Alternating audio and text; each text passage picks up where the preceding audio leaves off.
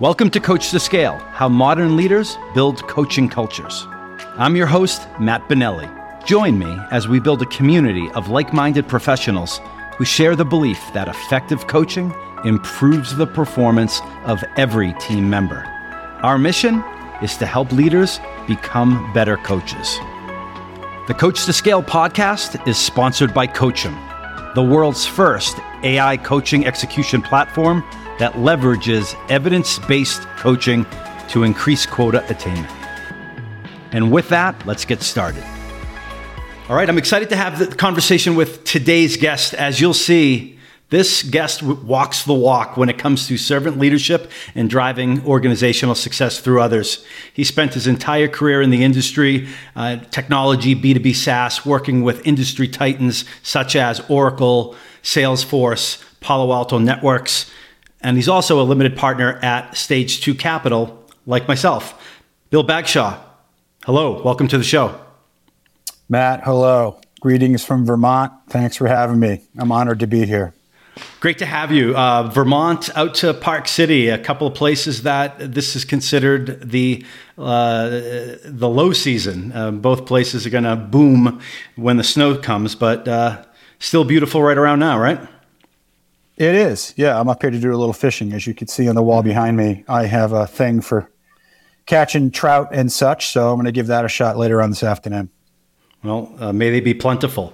So, the great thing about the show here is that I get to speak to guests like you, Bill, who have been in the arena, who've made mistakes, and not only live to tell about them, but live to tell others about them with the hopes of helping sales leaders and coaches and those committed to developing people along the way. So let's get right into it, and I'm going to throw a softball question over to you to get us started. Bill, I know over the years, because we've known each other for, longer than we probably care to remember, because we're getting old. But you were brunette. You were brunette when I met you. Yeah. You never age, though. Bill, what's a common myth about coaching salespeople that you now, over time, believe is misguided? Yeah, I was thinking about this topic because we were talking about it a little bit the other day, and I think particularly for first-time managers. And I think I fell into this trap. I think there's a lot of folks think they have to. I think a lot of managers over-rotate towards focusing on the outcomes, the measurements and the outcomes, i.e., forecast goals, how much have you booked, what's your pipeline, how much pipeline have you generated, all of which is important stuff. But I think newer managers can sometimes fall into a trap where they think pressuring on the results, creating some anxiety around that, proving that they're brave enough to crack the whip, if you will, that's what coaching salespeople is all about. I'm a coach because I'll call my reps out if they're not generating enough pipe. I'm a coach because I'll call my reps out on, too much of their they're not hitting their linearity targets. Too much of their pipeline is slipping from month to month, quarter to quarter.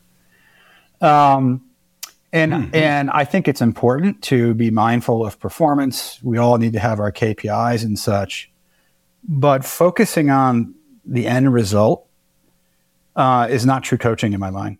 Yeah, right. That's focusing measuring. But do you know what I mean? Have you seen managers that think, "Hey, I'm now a manager. I now got to crack the whip on those results.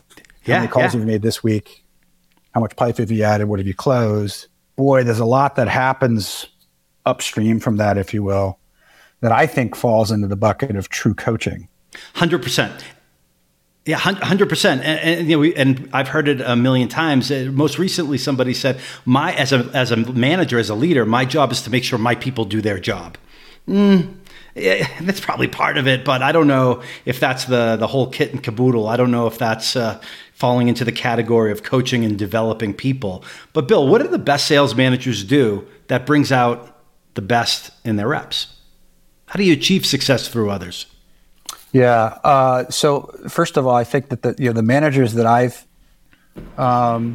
seen be the most effective, that I have the most respect for, have an element of, what was the word you used? A servant's mentality, a servant leadership style. Servant leadership, yeah. And I think that's, by the way, that coming back to your first question, that's another, sort of early in management career mistake I see people fall into a trap on, is the notion, hey, I'm now a manager. You all work for me, man. You're all here to do what I tell you to do. Yep. And I tend to come at it, and the best managers I've seen and I've worked for, and you know some of them very well, they always maintain a servant leadership style element to their game, where I felt like I could go to them for help and assistance, guidance, coaching, and that they felt intuitively, I think a lot of these folks intuitively felt that's part of what they should be doing for me as my leader, is some amount of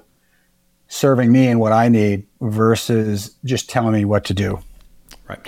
And you talked about in the past, I've heard you talk about the importance of, as a leader, creating a psychologically safe environment. Can you talk a little bit more about that? I can, and I think it's important to understand, in the context of complex solution selling, right? Mm-hmm. So I've spent the bulk of my career, as you mentioned in your opening remarks, selling enterprise software, and very, very complex sales cycles, 6, 9, 12, 18 months, God forbid, right, Matt? And it was always a couple of months too long. Always a couple of months too long, right? Yep. Some years we wish we had a 13th month, right? Anyway, I think that, there's so much complexity, so much changes from day to day, gosh, even hour to hour, on key pursuits, key deals, if you will, that, the best reps that I've ever worked with are the ones that recognize that they need the soundboard with somebody. It doesn't always have to be Bill Bagshaw or Matt Benelli. But they recognize that there's so much complexity, there's so many blind spots. There's 1,000 ways to lose a deal. There's usually under 1 or 2 paths to win a deal. And they recognize that there's a need to soundboard with experienced people. Mm-hmm. And as a leader, I have always felt that I wanted to foster that. Like, folks that want to come and brainstorm, let's take an hour in a calm environment. We're not on a forecast call. We're not going to play stump the chump. Right. I'm going to create a psychologically safe sandbox for a rep to get on and for us to discuss all the flaws in their deals. Somebody that you and I used to know at Oracle, first name Greg, I loved an expression he used to use, which is every deal is flawed. There's no perfect deal. Right. And I use that line a lot.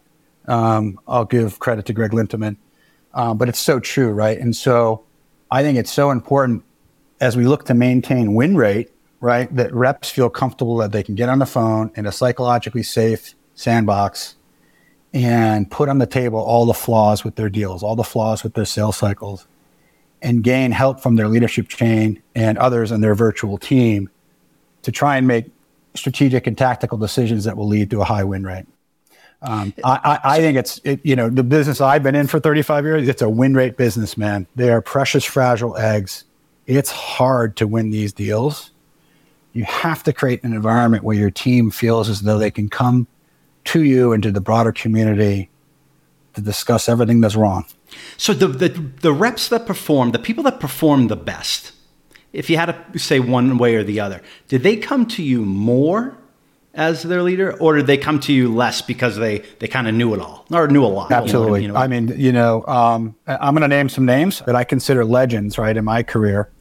Some of the best reps ever who, by the way, went on to do other things and get into management and such. But I look back, at the time I was managing them, people like Jeff Breslin and Pete Hesketh and Kim Carpico and Dave Vafaides and David Kreberg and rest in peace, Buckley Cooney, one of the best ever. These people called me the most.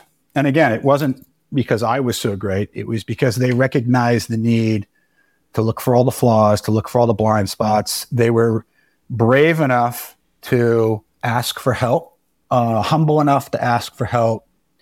And if I do say so, I created an environment where that was okay.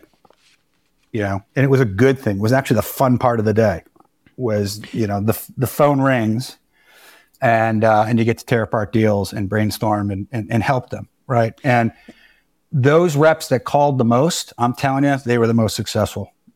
That's the short answer to your question. I gave you a long-winded answer. That's the short answer. Absolutely, they were the most successful. And I think that's important to reinforce. And time again, I work with salespeople, sales leaders, people, especially earlier in their career, who think it's bad, who think it's a sign of weakness to ask their manager for help. And what you're saying is exactly the opposite. Over 35 years of doing this, the people that perform the best are those that soundboarded with their manager, called their manager, reached out to their manager the most. And you're not saying that because it's you, but you're saying this because the top people soundboarded with a bunch of different people to include their manager, but it certainly wasn't a sign of weakness to ask for help and to poke holes in the deals. The opposite of that, though, what's your observation for people who didn't ask for help? What was the impact on win rates, for them and for the organization? Well, they didn't have as many people looking out for them, looking out for their deals, poking at the deals, trying to find the blind spots, the weak spots, the traps that were set by the competitors. Therefore, their win rates were lower, materially lower. Yeah. Absolutely. Lower win rates. And then it's a cycle, Matt, right? Then you get into a situation where now all of a sudden you are focusing on the results as a leader a little bit. Some of us sometimes we do it too much, and you create a vicious cycle where they do start to fear coming on calls because they're getting beat up a little bit, because they're losing deals, their deals are slipping. I think as a leader, we need to break that cycle and create that environment where they want to come to the call because they know ultimately it's going to put money in their pocket, and they're going to feel a whole lot better about the job that they're doing. 100%. And so maybe the next part of that, when they come to you, it's often said that the best sales leaders ask the best questions. What are your thoughts on that? What are one or two questions you found super helpful over time? One of them was, we were talking about this the other day. You hit me with this question, and I was thinking about it, and I was two things came to mind. One was something that's specific to, an opportunity that may be in front of us, the rep and me, mm-hmm. and then something that's more sort of longer term. So first I would say that one of the questions that I always like to ask is, hey, what do you think this is going to cost the customer? $1 million? Yeah, Bill, $1 million. Why would they give you $1 million for this? It's amazing how the answers sometimes, well, I don't know. Well, geez, that's a problem. We're going to have to discount to 50%. Hey, man, and a lot of the software you and I have been selling, Matt, $1 million, we've done deals that are $5 million, $10 million, $20 million, right? Why would they're going to go to the CFO and to the board of directors, and they're going to say they need to spend $5 million. $5 million. I'm sure there's lots of things that they could invest in for $5 million. Why are they going to give you $5 million? What serious problem are you solving for them? Yeah. What problem? How are you helping them attract and retain more customers? How are you helping them grow profit margins, grow profitability, drive the stock price, blah, blah, blah? How are you doing that with your software? And remember Arun Jani? Remember that name? So I always took something from him. It may seem super basic to everybody watching and listening, but Arun Jani, when I came to Oracle, I barely knew what a database was in 1999, and he said, "There's only three reasons. There's only three reasons why people buy this stuff. It's either to help them make money, to save money, or manage risk." And all those things you just said, and all the things that come up, it all falls into those three buckets. And Matt, I've been part of organizations. I'm going to call another name out. Tom Bonos really led. At Oracle, there were sort of two waves of it. So Sunny Singh's org, and then John Boucher put Tom Bonos, two people we know quite well, in a position to drive an initiative across the entire business and commercial across North America, focused on value selling and focused. I think we got to a point in the organization where there was as much focus and energy put on answering that very simple question as there was in traditional demo prep. Clicking around what you're going to show and this, that, and the other thing, none of which matters if you don't have really good answers to the, question of why on earth should I give you $5 million, to implement this stuff.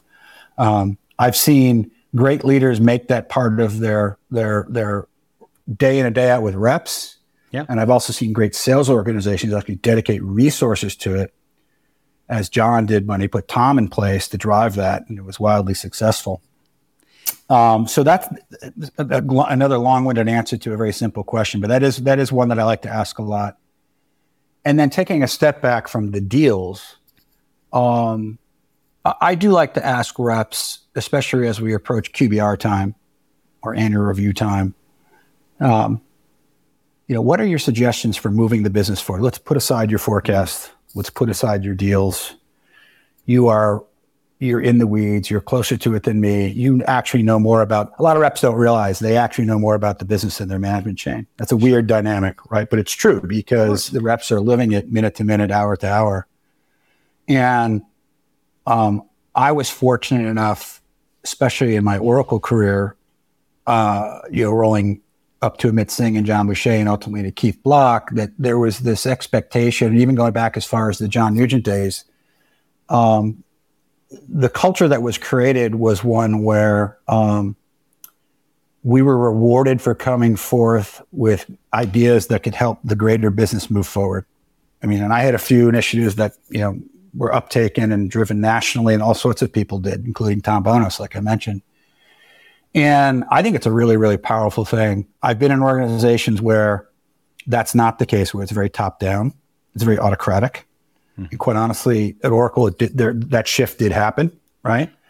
But I benefited in my time there from an environment where I felt it was incumbent upon me, it was expected of me to be able to answer that question, certainly in a QBR, but even on a daily basis. And I like to ask my reps that now, as a result of learning that, right? What could we be doing better? How can we move the business forward? And it could be something we're going to do with the BDR, something we're going to do with partners, something we're going to do with field marketing. There's a wide range of different kinds of things, different levers that we could pull. But I like to ask that question as a leader, and it ties into the psychologically safe thing.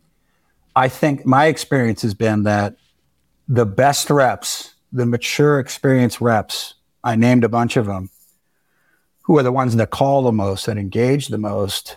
They actually, we all work for money, Matt, right? But we also, we have pride. We worry about we want to be self-actualized. Yeah, hang on to that, because Bill, hang on to that thought about where you're going there, because I love it, and I have a question to extend this part of the discussion. You absolutely did. So just to kind of recap that, the question was what types of questions, do great sales leaders ask? And one of them was, hey, why is this prospect, why is this client going to spend X amount of dollars? And the other one was, what are you doing to move the business forward? On the latter one, I think you learn a lot about what you hear, because if you hear nothing, right, that tells you maybe you don't have the brightest bulb, maybe you don't have the best rep, maybe he or she's not engaged for whatever reason, but the good ones, the best ones, have great answers to which you can share with the rest of the team.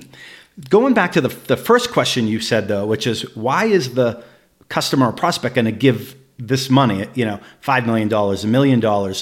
There's a lot of people, especially in SaaS, high volume businesses that aren't doing $1 million deals, Bill. Wouldn't you say the same question applies, though? Why is the prospect going to spend or invest any money? For sure. Yeah. Yeah. Because think about it. I mean, they have to go defend.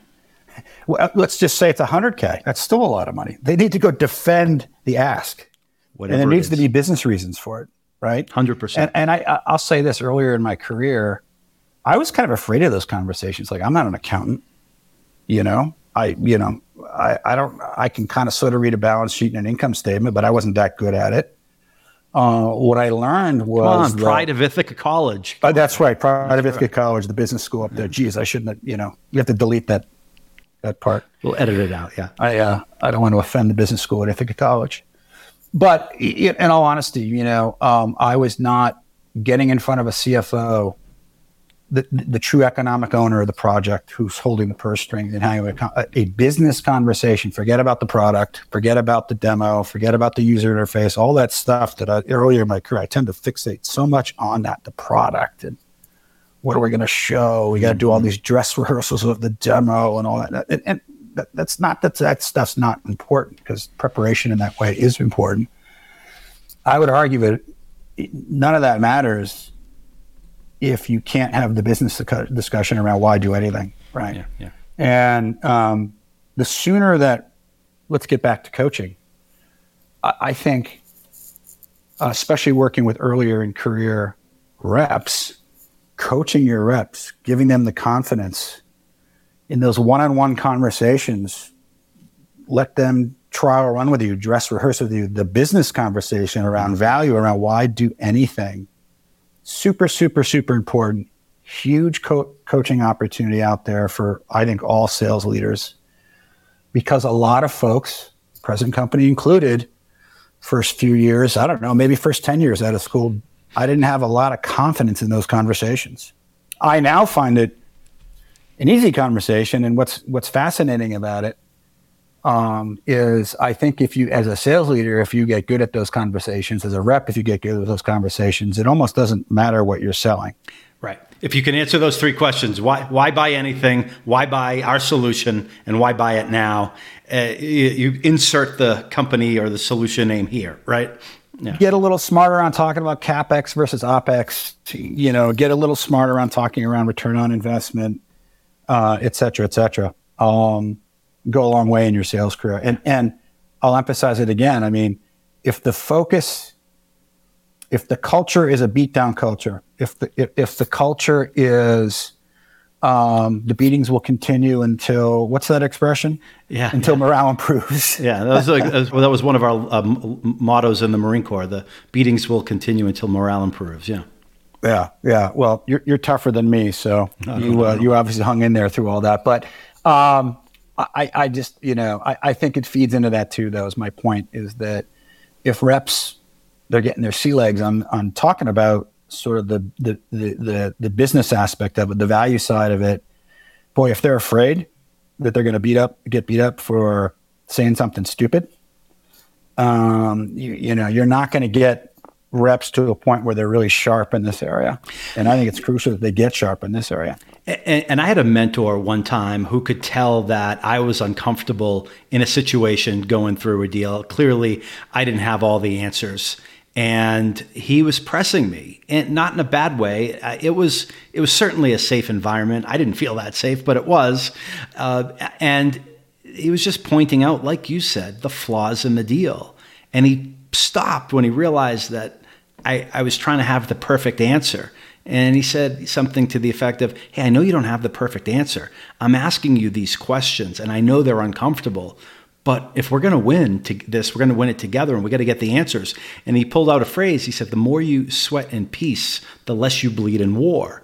And, that's great. And he's like, this is a safe environment. That's basically what he was saying. Like, this is peacetime.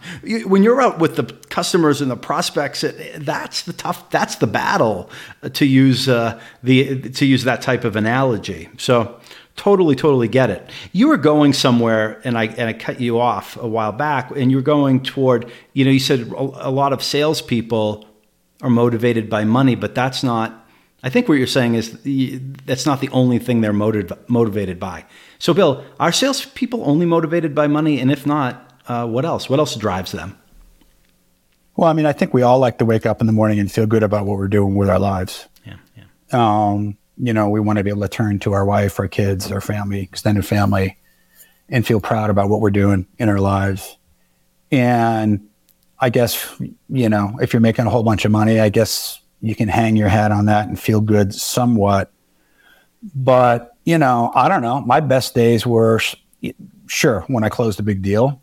But boy, if I had an idea that got embraced by senior leadership, I felt great. If I was given a compliment in front of the team, I felt great. I felt self-actualized. I felt like, hey, I know what I'm doing. I'm in the right job. What a great environment I'm in. And I think particularly with the senior reps, the Eagles, the top people that financially perform, and they do it the right way. Yeah. And you can kind of let those guys and gals run a little bit on their own. Those folks thrive on that kind of feedback from leadership. I'm not just a monkey spinning a wheel. I'm a human being that is trying to earn a living for my family. And it's important to me that I feel successful in what I'm doing. And I found that if you treat those folks with the amount of respect that they've earned, boy, the loyalty goes up. And, that's an important thing, right? Attrition's very expensive, particularly if it's your top reps. 100% there, yeah. Yeah. So I think that's another important cultural thing to pay attention to. It's an EQ thing. I think it comes naturally to a lot of people, but not everyone. Yeah, just prospects buy for their reasons on their timelines. Well, so too salespeople come to work for their reasons, not their manager's reasons or not the company's reasons. So finding out what drives them is super key. And I think you did a great job explaining. And everyone's a little different, right, Matt? Right. Absolutely. It's the old Bill Parcells thing. Everyone's a little different. They're the things that I knew that really mattered to Buckley were a little bit different than the things that I knew mattered to Kim. Some similarities, but I think that leaders that can tap into that, I know the leaders that I responded to best in my career had a pretty good sense for what moved me outside of work. What is Bill all about? And could somehow, without getting too close, tap into that and develop a bond and a relationship that was powerful for business too. Yeah, they're unlocking that intrinsic motivation, right? They're lighting that fire within each person. So, Bill, you described in the past, and we talked about your quadrant and some other things, but can you describe the framework at a high level that you've used for coaching salespeople over time? I can, yeah, and I was taught this early in my Oracle career.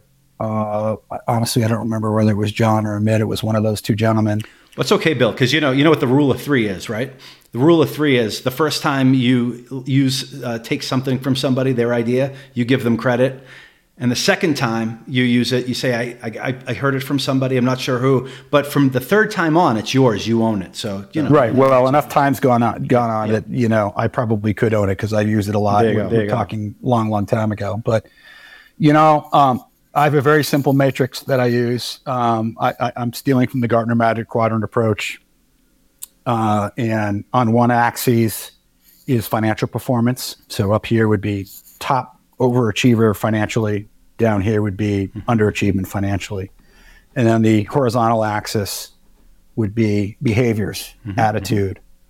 And, far right would be all the right behaviors, doing it the right way, good team player.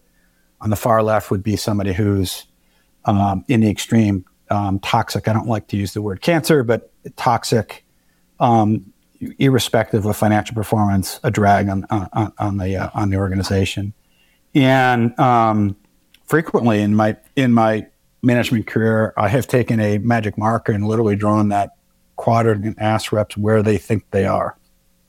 Go put a dot on where you think you are. Yeah. I'm sure they always nailed it, right? They were always exactly where you thought. Some did, some didn't.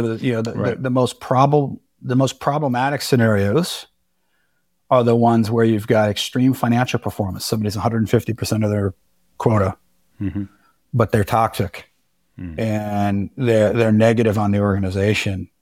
And they think because they're 150% of the number that they put their dot in the far upper right of the quadrant and then hand me the marker. And I said, okay, well, this is how you're perceived by your team and by your leadership, as well as the surrounding team that you work with. You're actually over here. And that can lead to some really, it's just a very simple, but yet powerful way to sort of visualize and start a conversation with somebody. And just so, because there's people listening to this and we don't have the visual up there, but that toxic, that problematic situation that you're describing is a top performer who is not exhibiting the positive attitude and they're not demonstrating the proper behavior and activity on a daily basis. And that's what makes the extra. Everything's a battle. Everything's a complaint. Constantly. And what happens is you got the folks that are not yet financially performing, but they're doing all the right things. And we believe that that person is going to cross over and start attaining financial success, but it's taking a little bit of time. If they're observing this person that is 150, 200% of the number, and all that person does is battle with people, what is negative with people, and complaining, et cetera, et cetera, et cetera, that's not the behavior that we want to have copied or mimicked, replicated by the new hires that are trying to cross over that line into financial performance. So we could talk, we could do a whole show, we could write a whole book, and books have been written about this exact topic. But let's cut to the end on this one. Let's say you've identified this person and you've brought it to their attention that even though their performance is well above average, that their behavior and their attitude is a detriment to the team. And you've coached them and you've tried and you've done all the right things, yet it doesn't change. The dilemma, and there's a lot of new managers, new sales leaders out there that run into this. What do you do? Do you cut this person loose?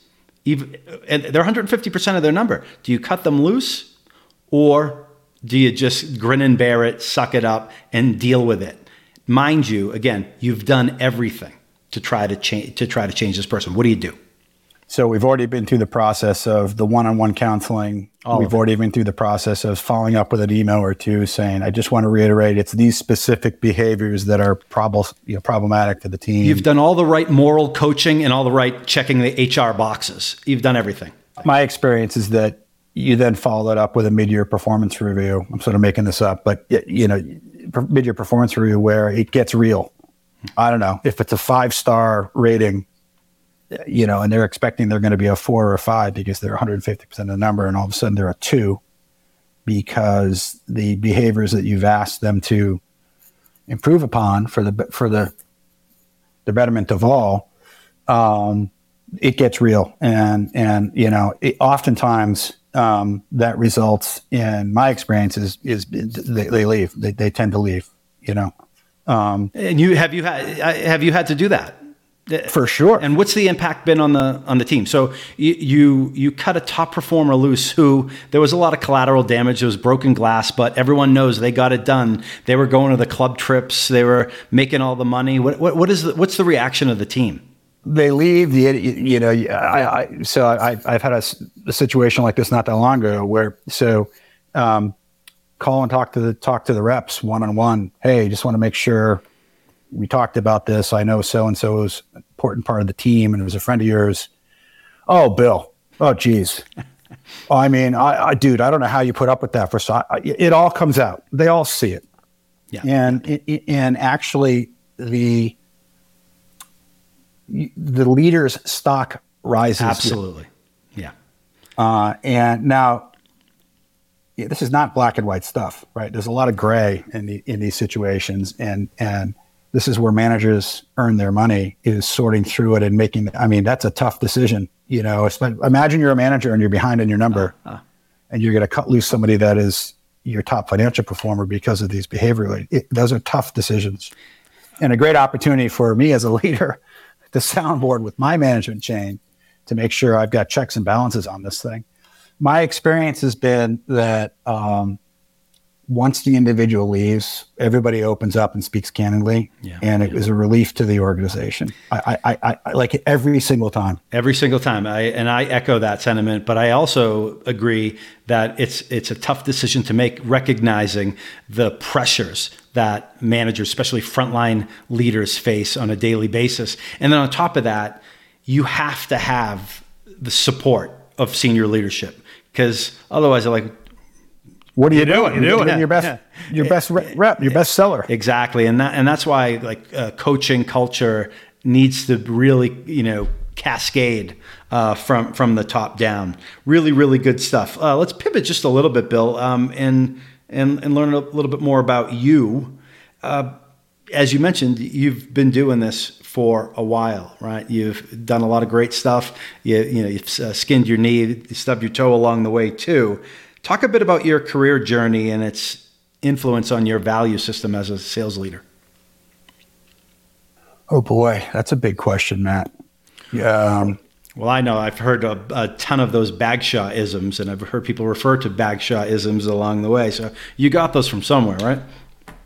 Yeah, sure. Well, I mean, so got out of college, got into hardware. If you want my career history, my my first job was basically selling green screen mini computer based word processing systems in a market. I didn't know any better. I was young and stupid in a market that had already gone IBM compatible PC with WordPerfect. So that was a tough way. I learned a lot of hard lessons there, mostly around perseverance. But I pivoted into software and worked in what was called the MRP2 industry back then, became ERP. Gartner coined ERP for a company that's now part of Infor, a company called Cymex, the Sightline product line. And then was over there for about 4 years and then focused on mid-market. And in the late 90s, Oracle, SAP, others were starting to move down market into the broader market, the Ray Lane term. And I was one of the first reps in the country hired in to work on that. We're going back to like 1997, 96, 97. I was fortunate that I got brought in and worked for a bunch of really highly competent people that went on to do big jobs. And when you think about that, right? When you think about because you had the benefit, like, so when you think about like, you take something from Cymex, you take something from Oracle, you take something from Salesforce, you take something from Palo Alto Networks, you think of like all the good deals and situations and all the, like, what are a couple of things that just really shaped how you view the world as a sales leader? Well, let me just say this, that one of the things that Keith Block was famous for a quote. I've heard him say it a bunch of times, and it's always stuck with me a little bit. Is and this is even before when he had the big job at Oracle. We were in the same office in Waltham, Mass. And hey, Keith, can you give me some career advice? Sure, Bill. Find a great leader and imitate what they do. Yeah. Go down the hall, and trust me, they're there, Bill. Go take a mental note of the great things that those people do. And just for a while you're getting your sea legs and all that, you're a first-time manager and all that, just imitate what they do.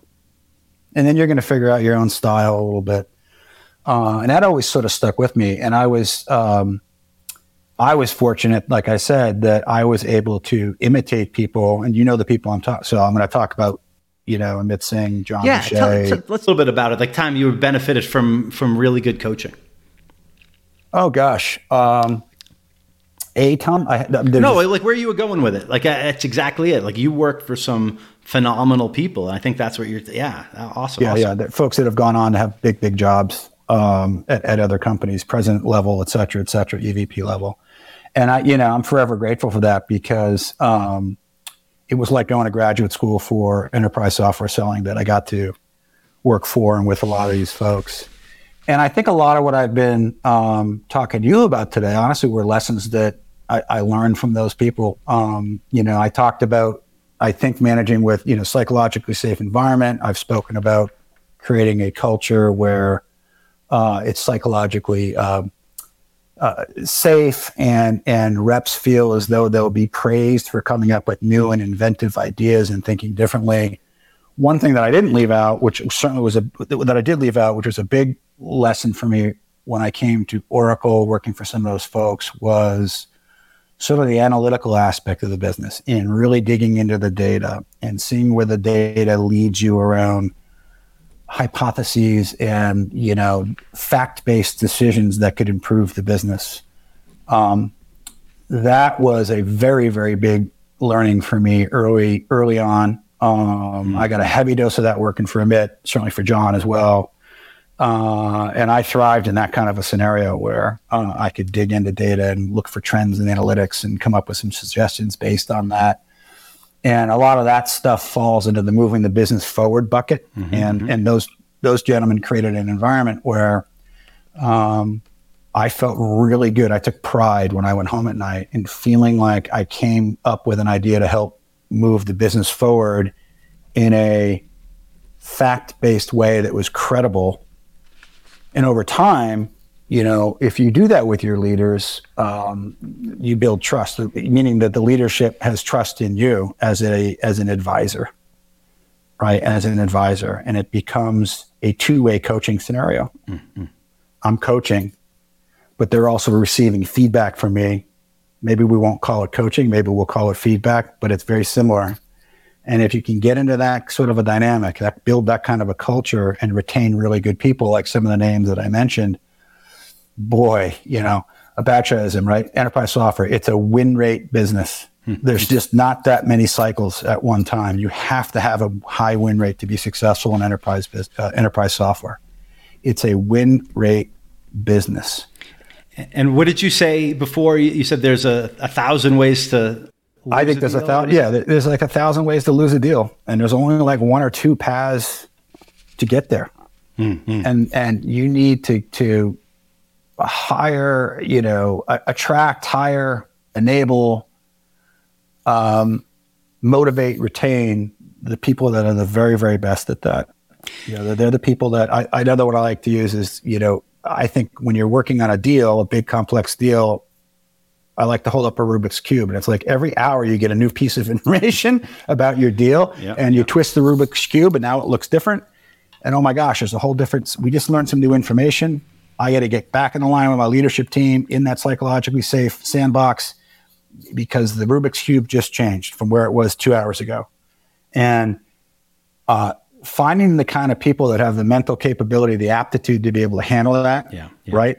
How often things change, how complex it can be, and fostering an environment where they can thrive in that kind of a scenario, served me well. And with the Rubik's Cube, things are constantly shifting, right? So how do you get to the point where you get it all lined up? And as a manager, you can't come in and just take the stickers off and put it in, with the way it goes. You have to work together to get there, and it's a slow evolution.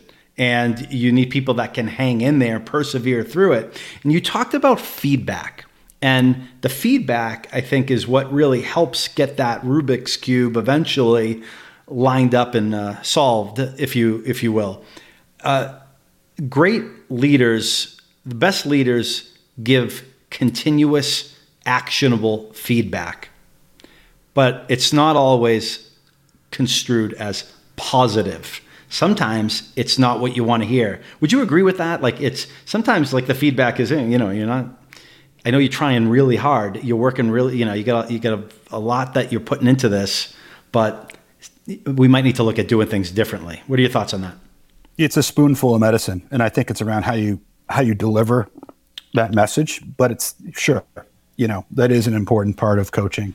But I just don't, the point I was trying to make a half hour ago is I don't think that can all just wait to, and I think you're saying the same thing. That can't just wait till a beat down on a forecast call. No. Why didn't you do this, you idiot? No. Yeah. It's upstream from that because you're in constant conversation and dialogue. Real time. Because it's so complex. You're twisting the Rubik's Cube. Okay, hey man, I'm shocked that you missed this. Dude, I got to call this out. Yeah. What were you thinking? Like, where's your head at? That kind of a thing. And that's part of the job. I mean, that is absolutely part of the sales leadership job, coaching job. And most of the time, the best people are the ones who say, "Oh, I know." Totally screwed that up. Especially if they know where your heart is. Especially if they know that Bill operates in a psychologically safe, he creates an environment that's safe for me to have blind spots. And yet he's pressing me on this. He's not happy about this. Ooh. Yeah. That's not just bluster. It's not just rhetoric. It's not just me being a hothead. This is a little different than how the conversations usually go. All I'm trying to say is that when it's time to pull that lever, it's that much more impactful in a good way to help the rep progress his or her skills and career because I've earned the right to give really honest, impactful feedback that they know I'm just trying to help them, man. I just want to help. You made the 2 points that I was going to use to summarize. You earned the right, and they know that you have their back, right? So coming from the same place, like, yeah, I should have said that earlier. I think that's so important. If that the reps know that you have their back, if they feel like that their job's always at risk, and people are always playing stump the chump, and it's always a beat down, it's really, really hard. It really gums up the works around a good relationship with leadership, which, as we've talked about ad nauseum, is so important to maintaining that win rate in the business that we're in, complex selling. 100%. Wow, Bill. Learned so much today. Servant leadership, how to deal with toxic top performers, creating a psychologically safe environment, leveraging data to make the best decisions possible out there in the business. Really, really appreciate the time today. And good. All right, so we're gonna leave it right there. Bill, really, really enjoyed the conversation. Thanks a lot for investing your time. All right, good luck out there. Thank you. Maybe I'll see you in Park City. There, hey, come on out. And thanks to all of you out there for listening. If you learned something today, if you laughed a little bit, if you know somebody who would benefit from hearing this, or if you have a recommendation on someone who you'd like to hear from on the show, please share it. Please share the link to Coach2Scale. Again, Bill, thanks. It's been my pleasure to host this conversation on behalf of Coach2Scale. And until next time, coach them if you want to keep them.